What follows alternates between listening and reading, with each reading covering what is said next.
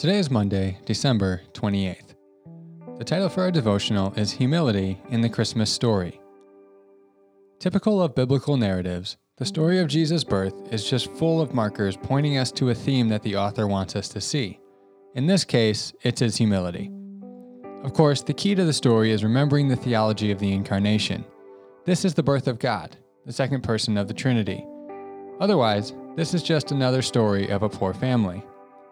The humility of Jesus is seen in the following events in his story. First, Jesus was born in Bethlehem. In Micah 5:2, Micah prophesies the birthplace of the Messiah to be in Bethlehem. He writes, "But you, O Bethlehem Ephrathah, who are too little to be among the clans of Judah.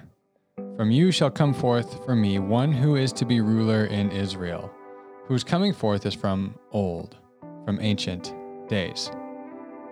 Note the line, "who are too little to be among the clans of Judah."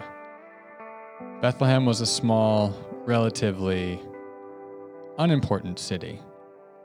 Next, Jesus was from Nazareth as his hometown.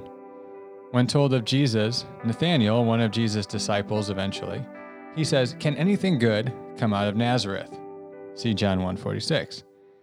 Next, Jesus was born in a stable and laid in a manger. These are, of course, no places for a king.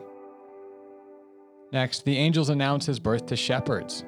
Shepherding was an incredibly boring job that required little skill and garnered even less respect in the culture.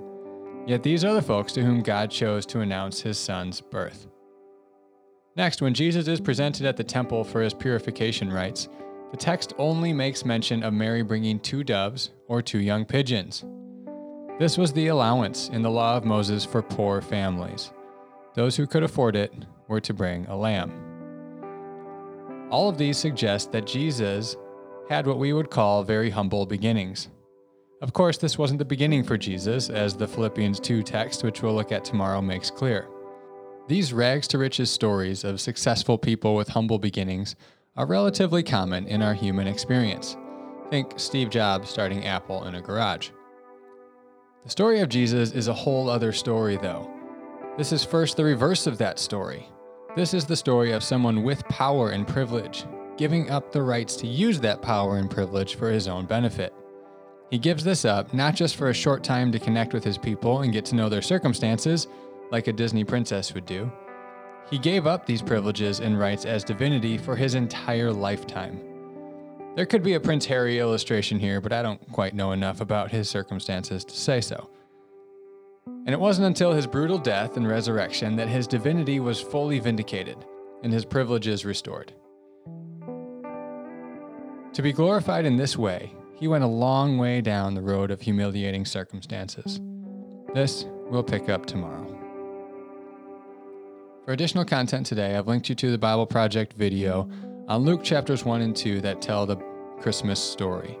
As you watch and reflect on the Christmas story and the events around Jesus' life, think about the humility of Jesus in the Christmas story. Give him thanks for coming for everyone, not just for the wealthy and the powerful, but everyone, including the poor and the marginalized.